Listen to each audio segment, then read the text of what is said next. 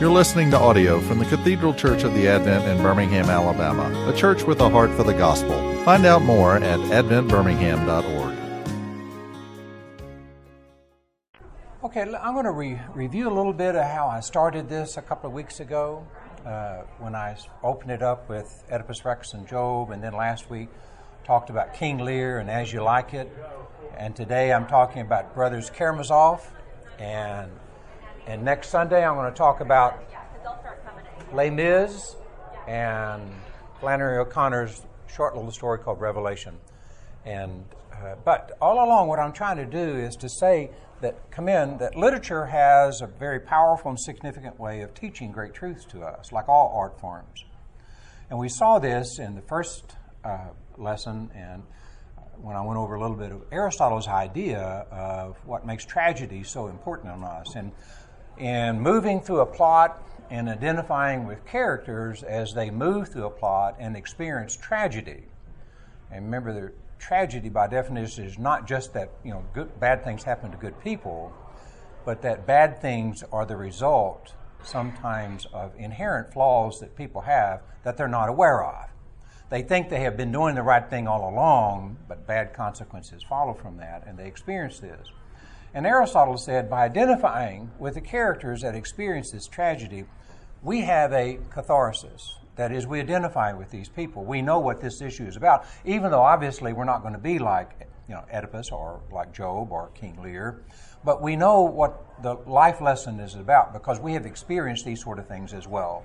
And so we come to a greater understanding of ourselves in our own lives, of the issues that we have to deal with, how we are encountering forces, issues, people, dramas, ambiguities, losses, faults, whatever, that we have to wrestle with, that we have to come to grips with in order to make the most out of our life.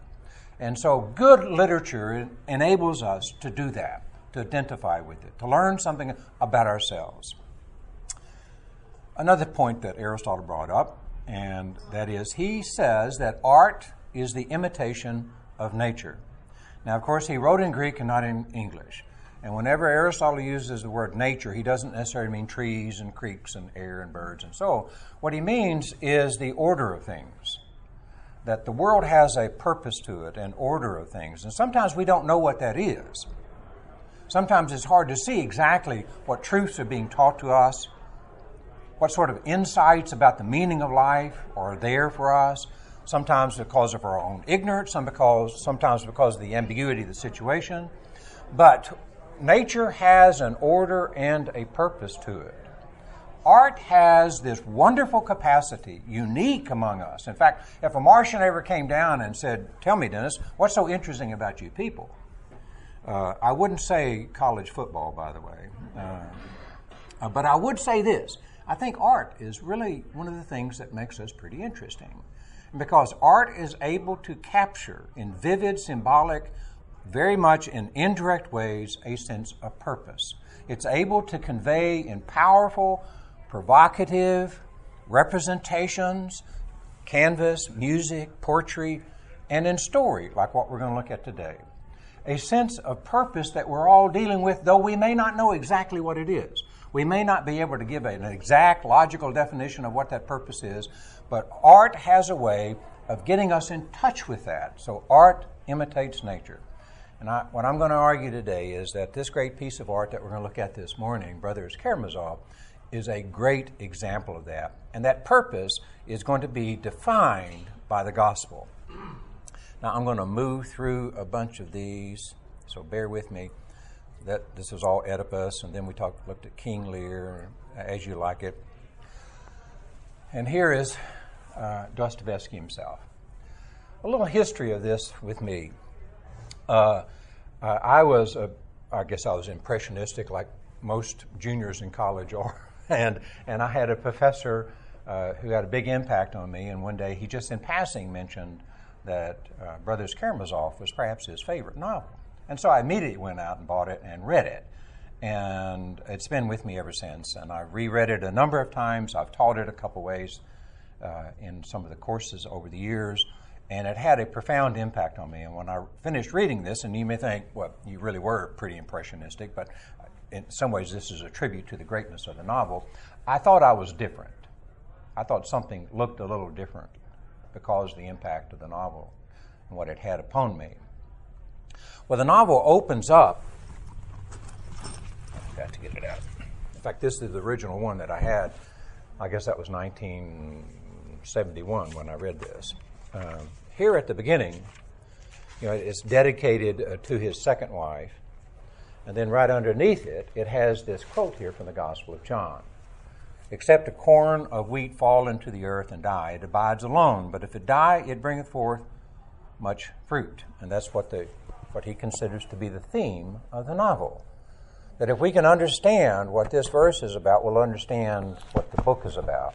And by understanding what the book is about, that is, art imitating nature, the nature of this book, the underlying purpose, what moves it towards its climax, we'll better understand what this verse is about. And so that's why I think Brothers Karamazov is a great example of the gospel in literature.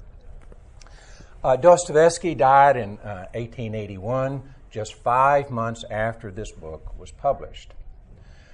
Just prior to this, he had lost a child, a 4-year-old child, due to epilepsy, and he went in such trauma that he spent time, I forget how many months he did, but in a monastery in Optimal. And it is there in this monastery, trying to overcome the grief of losing a child and moving on with his life, he ran across an old manuscript in the monastery called The Life of Elder Leonid. And it was a monk who had lived many years there in the monastery. That idea gave him the inspiration for this novel. And in fact, the middle part of it, which I consider some of the best part of the novel, come in. And yes, you're not disturbing us? I'm sorry, I'm looking for someone. Oh, okay. And in fact, Dostoevsky often said the reason why he wrote this novel is to record what he considered to be the memoirs of a particular monk that lived close to the town named Zosima.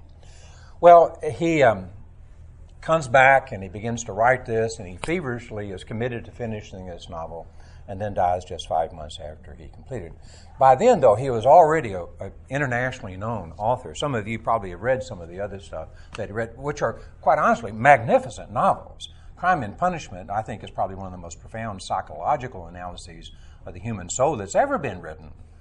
And the other novel that I think of great significance is called The Idiot, which is a wonderful, wonderful novel, very probing about what true innocence can be in a depraved world. But he culminates his career, and he knew this. This was his supreme accomplishment with his novel, Brothers Karamazov. Now, some of you have read Russian novels, and you got to get a second cup of coffee, and you got to brace yourself and make sure you got a notepad and write all the names down and who is related to whom and so on. It's a full-time job working through a Russian novel, and this is no exception to it. The complexity of this is immense. There's the big plot, which I'll talk about in just a second, and then many, many subplots. And sometimes one of those subplots will sort of fade away and then come back and have a very tremendous significance on the movement of the story. But all along, what this is trying to tell us is about the family called the Karamazovs. Now, as I was searching around on the web, I found a lot of interesting kind of paintings and drawings of the great novel itself. And I like this one for a number of reasons. The 4 characters that are in the play itself is the father, Fedor, over there on the right, and then 3 sons by 2 marriages. Dmitri, and I'm guessing at this, that Dmitri is the rather sullen one over here, in so almost peasant clothes. He is the oldest by the first wife. He's a very sensuous person, passionate, robust, earthy, at times obsessive, but always honest, always trying to experience as much as he can. The next one is Ivan, which I think is this one. He's very famous. In fact, many people would consider him probably the center of the plot itself. He's an intellectual. He's skeptical. He is very guarded with what he thinks and says to other people. But in an interesting way, he has a very sensitive, passionate, caring way about him. And then the one in the middle is Alyosha. Alyosha. He's the youngest, full brother with Ivan, half brother with Dmitri, and a very sensitive person, mystical, spiritual. He is a novice at a monastery. And so what we see here are three very different brothers from one father. The father is a scoundrel, he's greedy, he's a bully, he's cruel, he's a lecher. There's not much good things to say about him. Well, he gets murdered. And Dmitri is there at the murder scene, and he is immediately the prime suspect. And he is arrested, and it begins a very long trial. In fact, a number of the chapters in the book have to do with the trial. In fact, John, you might find this interesting. John's a lawyer. When Dostoevsky was writing this novel, he consulted with a number of lawyers about, the accuracy of the depiction of the prosecution against Dmitri and the outcome of it. Well, Dmitri is eventually convicted of the crime of killing his father. Now, all along, we know that he didn't do it. We know. Even though all the objective evidence is pointing to him, we know that there's subjective evidence that wouldn't indict him. There's something wrong with the conclusion of the trial. And we find out a little bit why. Well, he is sentenced for life imprisonment in Siberia. And he is being taken off, and Ivan, who has always been kind of at odds with Dmitri, but the one thing that brings Ivan and Dmitri together is their mutual hatred for their father, Fyodor. But they are at odds with each other. Sibling rivalry is very intense between the two. Alyosha, the sensitive, mystical one, sort of moves around from one to the next. He's no one's friend, but he's hard to get a hold of because he too is a Karamazov. He too is a son of Fyodor. He too has some sensuous nature about him. Well, Ivan and Alyosha plot to rescue Dmitri as he is being carted off to Siberia, and that's the end of the story. That's the main plot. There's not much to it. I mean, it's pretty dramatic if you think about it. Patricide is one of the major taboos. A brother being carted off, and you're planning to rescue your brother, carting off to Siberia. So it is a very intense plot. It's not in and of itself is really complicated, but it's the subplots that go on in the play that get us into it, that draw each of us into this. And this is where, as a writer, Dostoevsky is without parallel, in my opinion. Well, maybe there are ties. Tolstoy is a tie with him. I don't think he's better, but I think he's the same. And many others, but he is able so cleverly to tap into questions that all of us are asking all the time about not just why things like this happen. Why do, really horrible, despicable men come to fate like this? Why would anyone, kill their father? But is more like, how can there be such evil in the world? And there still be not only justice in the world, but there still be an all-loving and all-powerful God. How can people remain committed and compassionate and loving and caring for one another when they do horrible things, when they don't only mess up accidentally, but they mess up willfully? How can we keep passionate, caring relationships that really should endure through time and be meaningful to us when people are just so stupid and harmful to one another? How can we do these sort of things? I mean, those are questions we all ask, isn't that right? We all ask this sort of question. And Dostoevsky had the genius, he really was, he was a genius, ability to interpret that in the human soul and put those questions that all of us ask into these plots that move this great play. Well, we find out through all of this, as this is unfolding, that Fyodor also has another son named Smerdakov, and he is a bastard son, as he is called, that Fyodor, in a drunken rage, found Lizetta is her name. They called her the stinking one, the reeking one, because she's a street person. She's mentally insane, and he basically rapes her.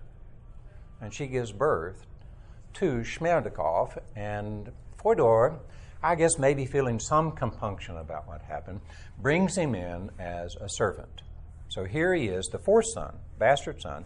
Ivan And Dmitri and Alyosha know this, so there's no secrets about this, but I don't think many other people in the town know that he is the bastard son of Fyodor. However, though, he is a most unusual person. He, too, is an epileptic.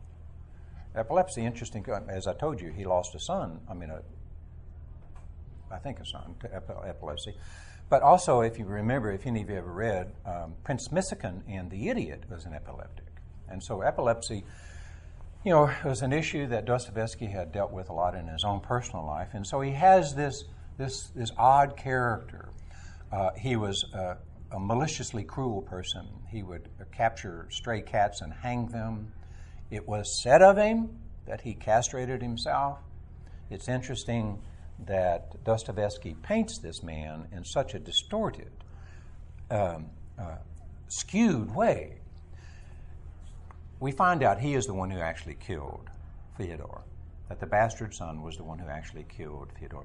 Much like, if you remember when we were talking about in King Lear, Edmund, the bastard son, was plotting to kill his father, Gloucester.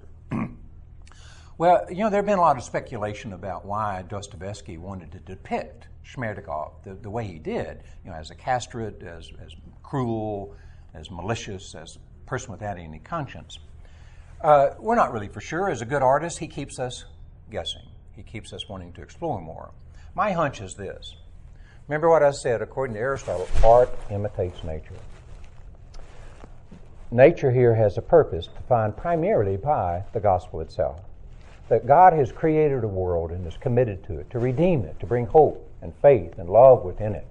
That God is moving history in a certain way, and it will culminate in the great resurrection of the dead, and nature itself will be healed.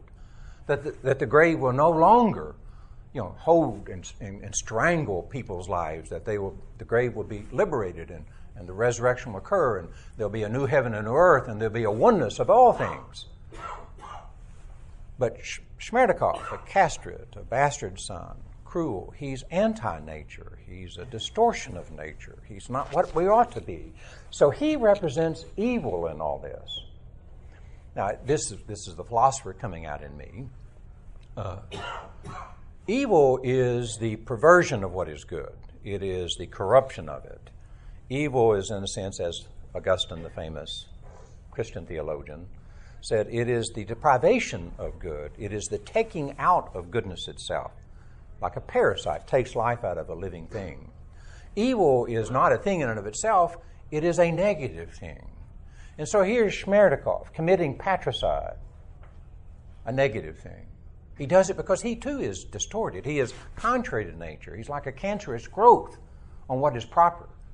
And so Dostoevsky, in a sense, interestingly setting up these brothers in this way, is trying to communicate, I think, a profound Christian truth that shaped, from Genesis to the end, that God had created the world in a good way. It is good to be part of God's creation. The world in and of itself is inherently good.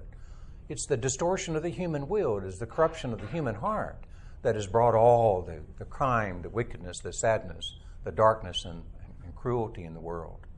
And so evil is something that we need to combat, and we combat it with goodness. And this is going to become a key point by the time we get to the end of the novel. We don't overcome distortions in nature with something more distorted. We don't overcome brutality and destructiveness with things that are more brutal and destructive. We don't overcome perversion with things that are perverse. The only way to really overcome this tendency that is in the human heart that becomes embodied in individuals and nations itself, that just seeks to destroy and harm and maim things, is not with more destructive power, but with, like a corn that falls to the ground, what must it do to bear fruit? It must die. The Christian message to the great novel is that the power that the church has, that the gospel here instructs us on the power that will transform the world, that will bring light into darkness, that will heal the human heart, is love. It's sacrificial love. It's being able to suffer for the world. It's being able to bear the misery of the world, not run from it or suppress it. It's the ability that we have to draw other people's suffering into our own hearts. It's the ability of the church to be able to stand on other people's behalf, even the sinful people of the world. Pardon me. To stand on their behalf so that God, through the church, will bring redemption even to those people who do not live in any redeemed way, just like Shmertikov is.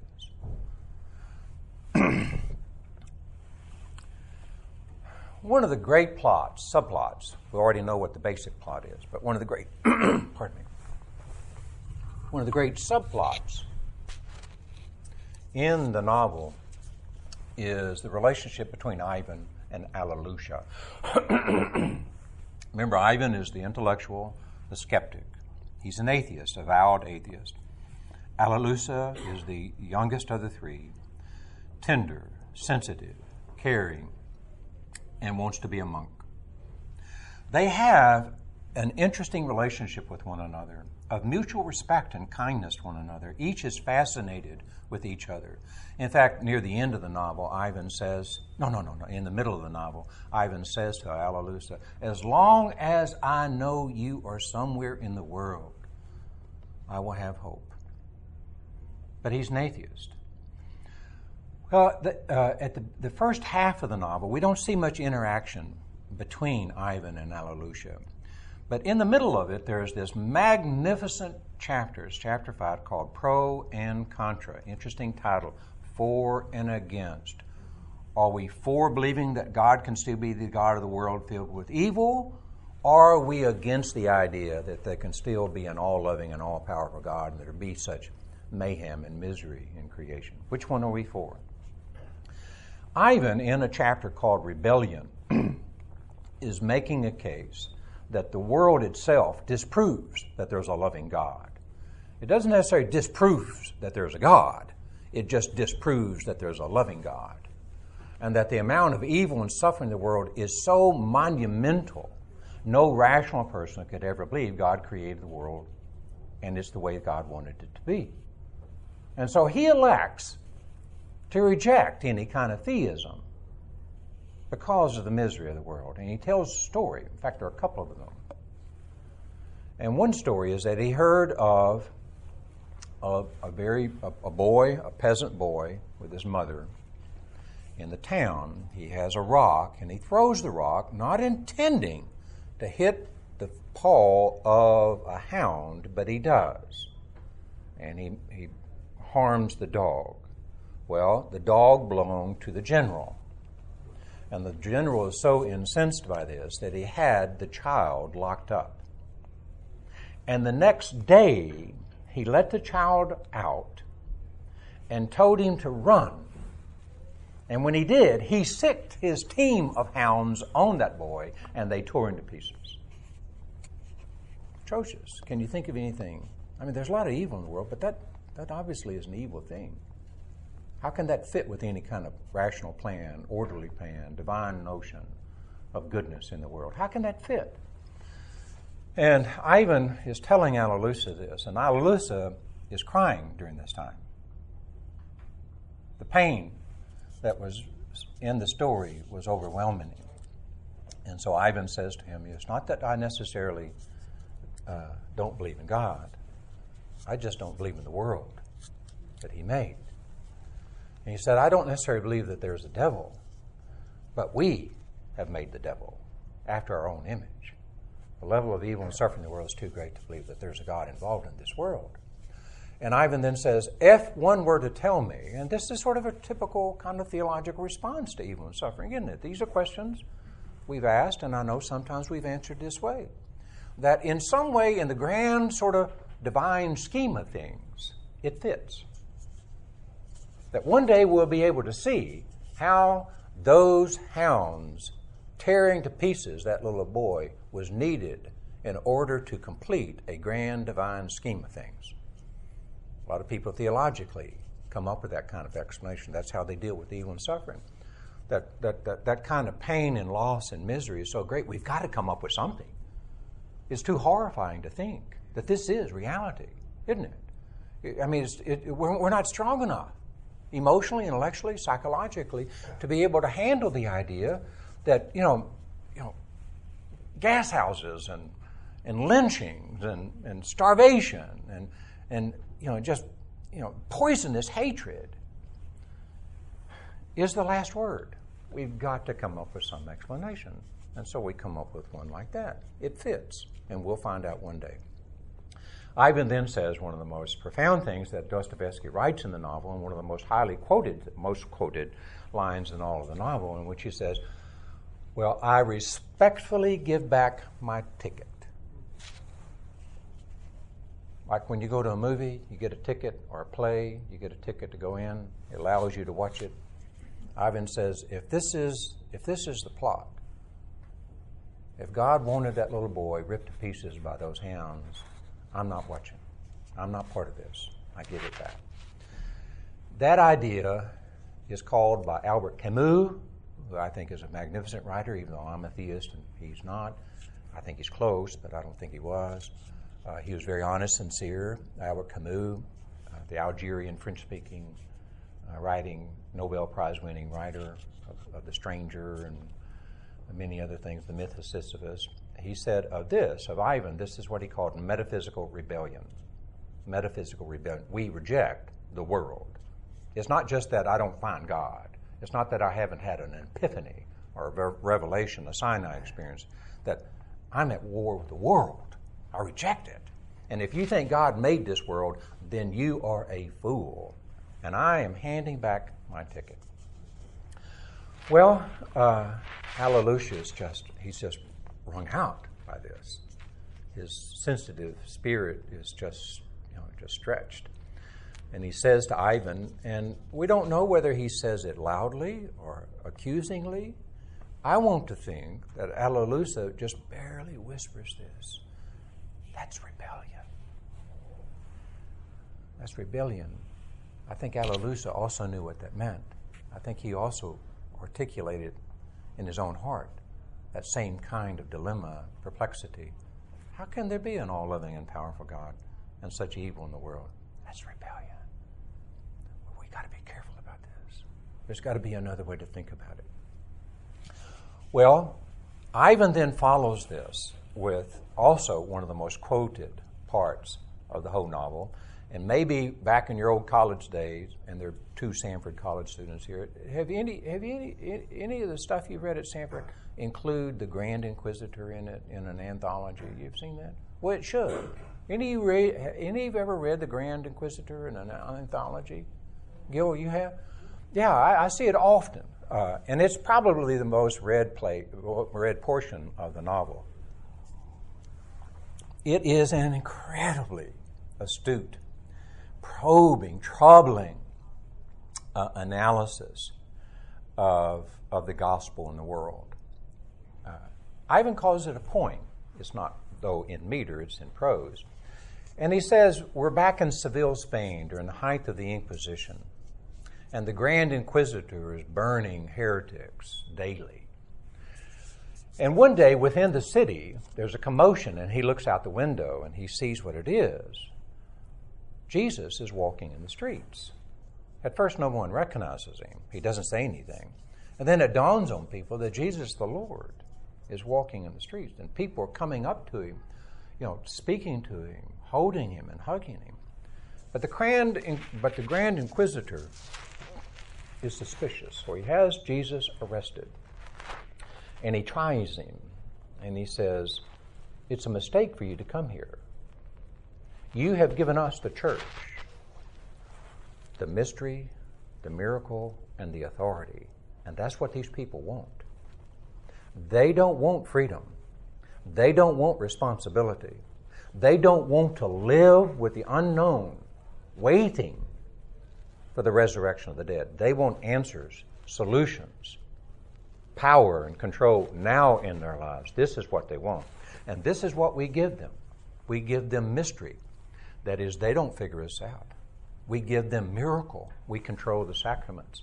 And we give them authority. It is through us and through us alone that they have hope. And these people, when they finally realize that you're not giving them security, but freedom, you're not giving them control over their lives, but responsibility for their lives, they will crucify you again. Good question. Which do we value the most? Security and control, or freedom and responsibility? If you had the chance to be able to make that choice, which one would you choose? Now, to explain this, I've used this often. I think it's one of the more insightful things that Dostoevsky does in the novel. He goes back to the three temptations of Christ.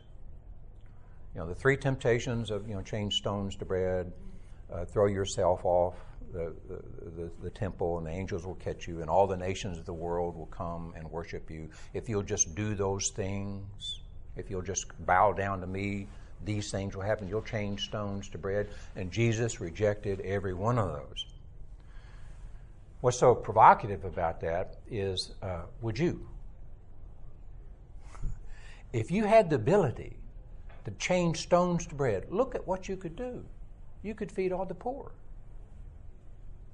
You could be not only immensely wealthy, you could make everybody immensely wealthy, couldn't you? If you had the goose that laid the golden egg. If what's the other thing that he found? The golden harp. If you had all those things, you have instant wealth, couldn't you solve the problems of the world? We think that, don't we? We gravitate towards those people. They're our hope. These are the ones to whom we build statues, or for whom we build statues, because they got the power, the ability to control things, because they have might, and they can draw attention to themselves, and they bring healing. There's something significant about control and security and power. And Jesus turned those down. Interesting, isn't it? You ever really thought about that? Because those people turn into idols, don't they, technically? That's right. When you put the statues up and everything, once you become really wealthy and you don't need anything, you don't need God anymore. So That's what happens. And I think that's what Jesus was saying, that these things lead to idolatry. I mean, you've read these stories, haven't you? Somebody of modest means like myself, wins the Georgia lottery and comes into $50 million, and in 5 years it's all gone and the person's a wreck. We've all seen people gain power in certain ways, either at work or at school or government, and that kind of power makes them blind to their own faults, and they end up doing great harm, and they can't recognize it. That's the scariest part about it. They cannot recognize it. That's idolatry. And I think that's what Jesus turned down. If you can turn down those three temptations, you can walk away from any idolatry and live totally by the freedom of love towards God and towards others. That's what he is telling us. And what the Grand Inquisitor says, believe me, people will crucify you when they finally realize this is what you're doing. Well, at the end of the story, Christ never speaks during it, just like there at his trial and the crucifixion, never speaks to the people, that is. And the Grand Inquisitor sort of pleads with him, say something, and doesn't say anything. And Jesus gets up. I love this etching here by a guy named Eichenbrock, I believe it is. Jesus gets up and he walks away, but he kisses the lifeless lips of the Grand Inquisitor and then walks away. And that's all that happens. That's it. That's the Grand Inquisitor. Raises a great theological, real-life kind of issue for all of us. Which do we value more? Freedom or security? Or responsibility or control? Well, again, Alalusa is totally receptive, totally absorbing everything that Ivan is telling him. He is not defensive. He is not irritated. He is not put off by what Ivan is saying, because he knows there's some truth to this.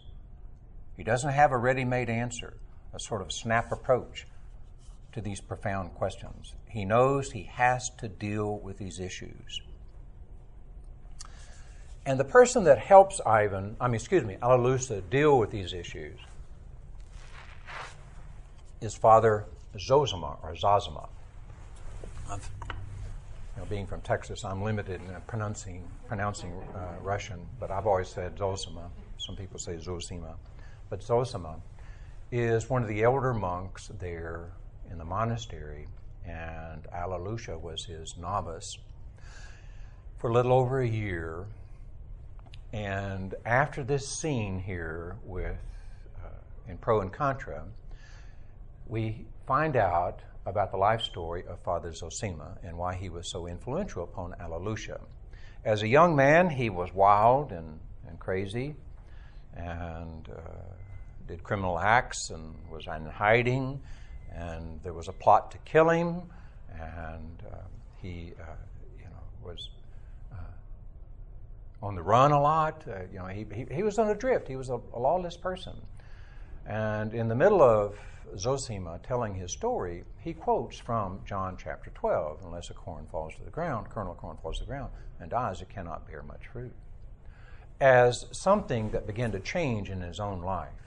That when a man here breaks into his house and is going to kill him, his whole life flashes in front of him, and it doesn't happen. He is not killed, and he realizes that he is now different, and a seed is planted into his life. And that seed eventually flowers when he becomes a monk. He is one of the most respected monks there in the monastery. And he had an incredible sensitive perspective on people. He could read them. People from all around the country would come to his cell there for guidance and counseling.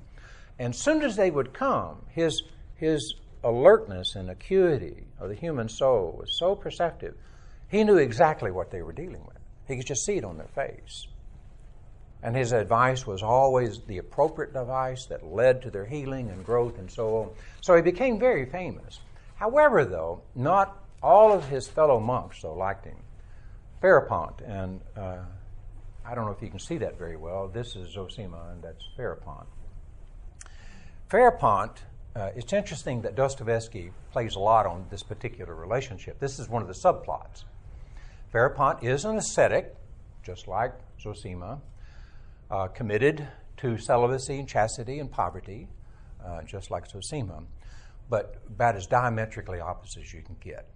It was said of Pherapont that he had this rare ability to see devils everywhere. Like I see a devil on your shoulder right there. I see one over there sitting down. I see a devil in your heart. You must be devilish. That Pherapont had this ability to judge people, to castigate them for the evil that's in their life. And so wherever he went, he was always denouncing evil. He was always, pointing out who were the bad people, the wicked people, the cruel, the malicious people. That wherever he was the standard of right and wrong, of good and bad, of the gospel and paganism. And he bore that. He did it proudly because he felt like he had a mission. And consequently, wherever he went, people just ran away from him. They fled him. And nobody went to his cell looking for counsel and advice. Nobody went to him when they were in great suffering or loss. They went to Zosima. And this was a great rivalry between the two. And the monastery was sort of split between Pherapont and Zosima. Well, Alalusha has one more visit with Zosima, and Zosima tells him to leave the monastery, to take the gospel into the world. And it was rather traumatic on him because Alalusha wanted the security of the monastery. But here his guide, his elder, his mentor, told him to go into the world. Well, I forget how long, maybe a couple of days later, Zosima dies. He's an old man by this time anyhow, but he dies. And it was said of monks, I got to hurry up. It was said of monks that they didn't stink when they died, when they decayed. Well, within hours, his body began to stink. Pherapont uses that as proof that he was a fake monk, that Pherapont, was the true monk. The contrast between the two is dramatic. Pherapont wants division, separation, clarity, demarcations between good and bad and right and wrong. Everything is lined up crystal clear. But Zosima, though, wants unity, compassion, participation, a sense of tenderness with everything in the world. I wish I had time to read this to you.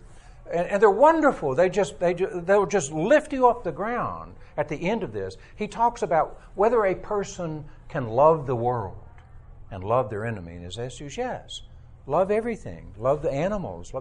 And then you should, all of us, and I'll conclude with this, even though I'm going to skip a big part of it at the end of it, but we should all develop the ability of throwing ourselves on the ground and weeping and hugging the earth. Bring it all into your heart. Unless a seed falls to the ground and dies, it cannot bear fruit. Throw ourselves and bear the suffering of the world. Cry for the grief of the world. Don't let these people walk by without them, without them affecting us and moving us, and us being drawn to these kind of people who need hope, who need compassion, who need faith and love. And this is what Zosima is telling Alalusa. And this is what he does. Give me 1 minute, and I know many of you need to go. At the end, there's a movement. It's as moving as anything in the whole novel. There's a little boy, poor, sickly. He's being bullied and attacked. And Dimitri actually abused his father by dragging him by his beard. And he is shamed and he is afraid. And, all the other boys pick on him. And he gets sick and he dies. Alalusa is at the funeral for this little boy. And all these other boys are gathered there. That's the trial.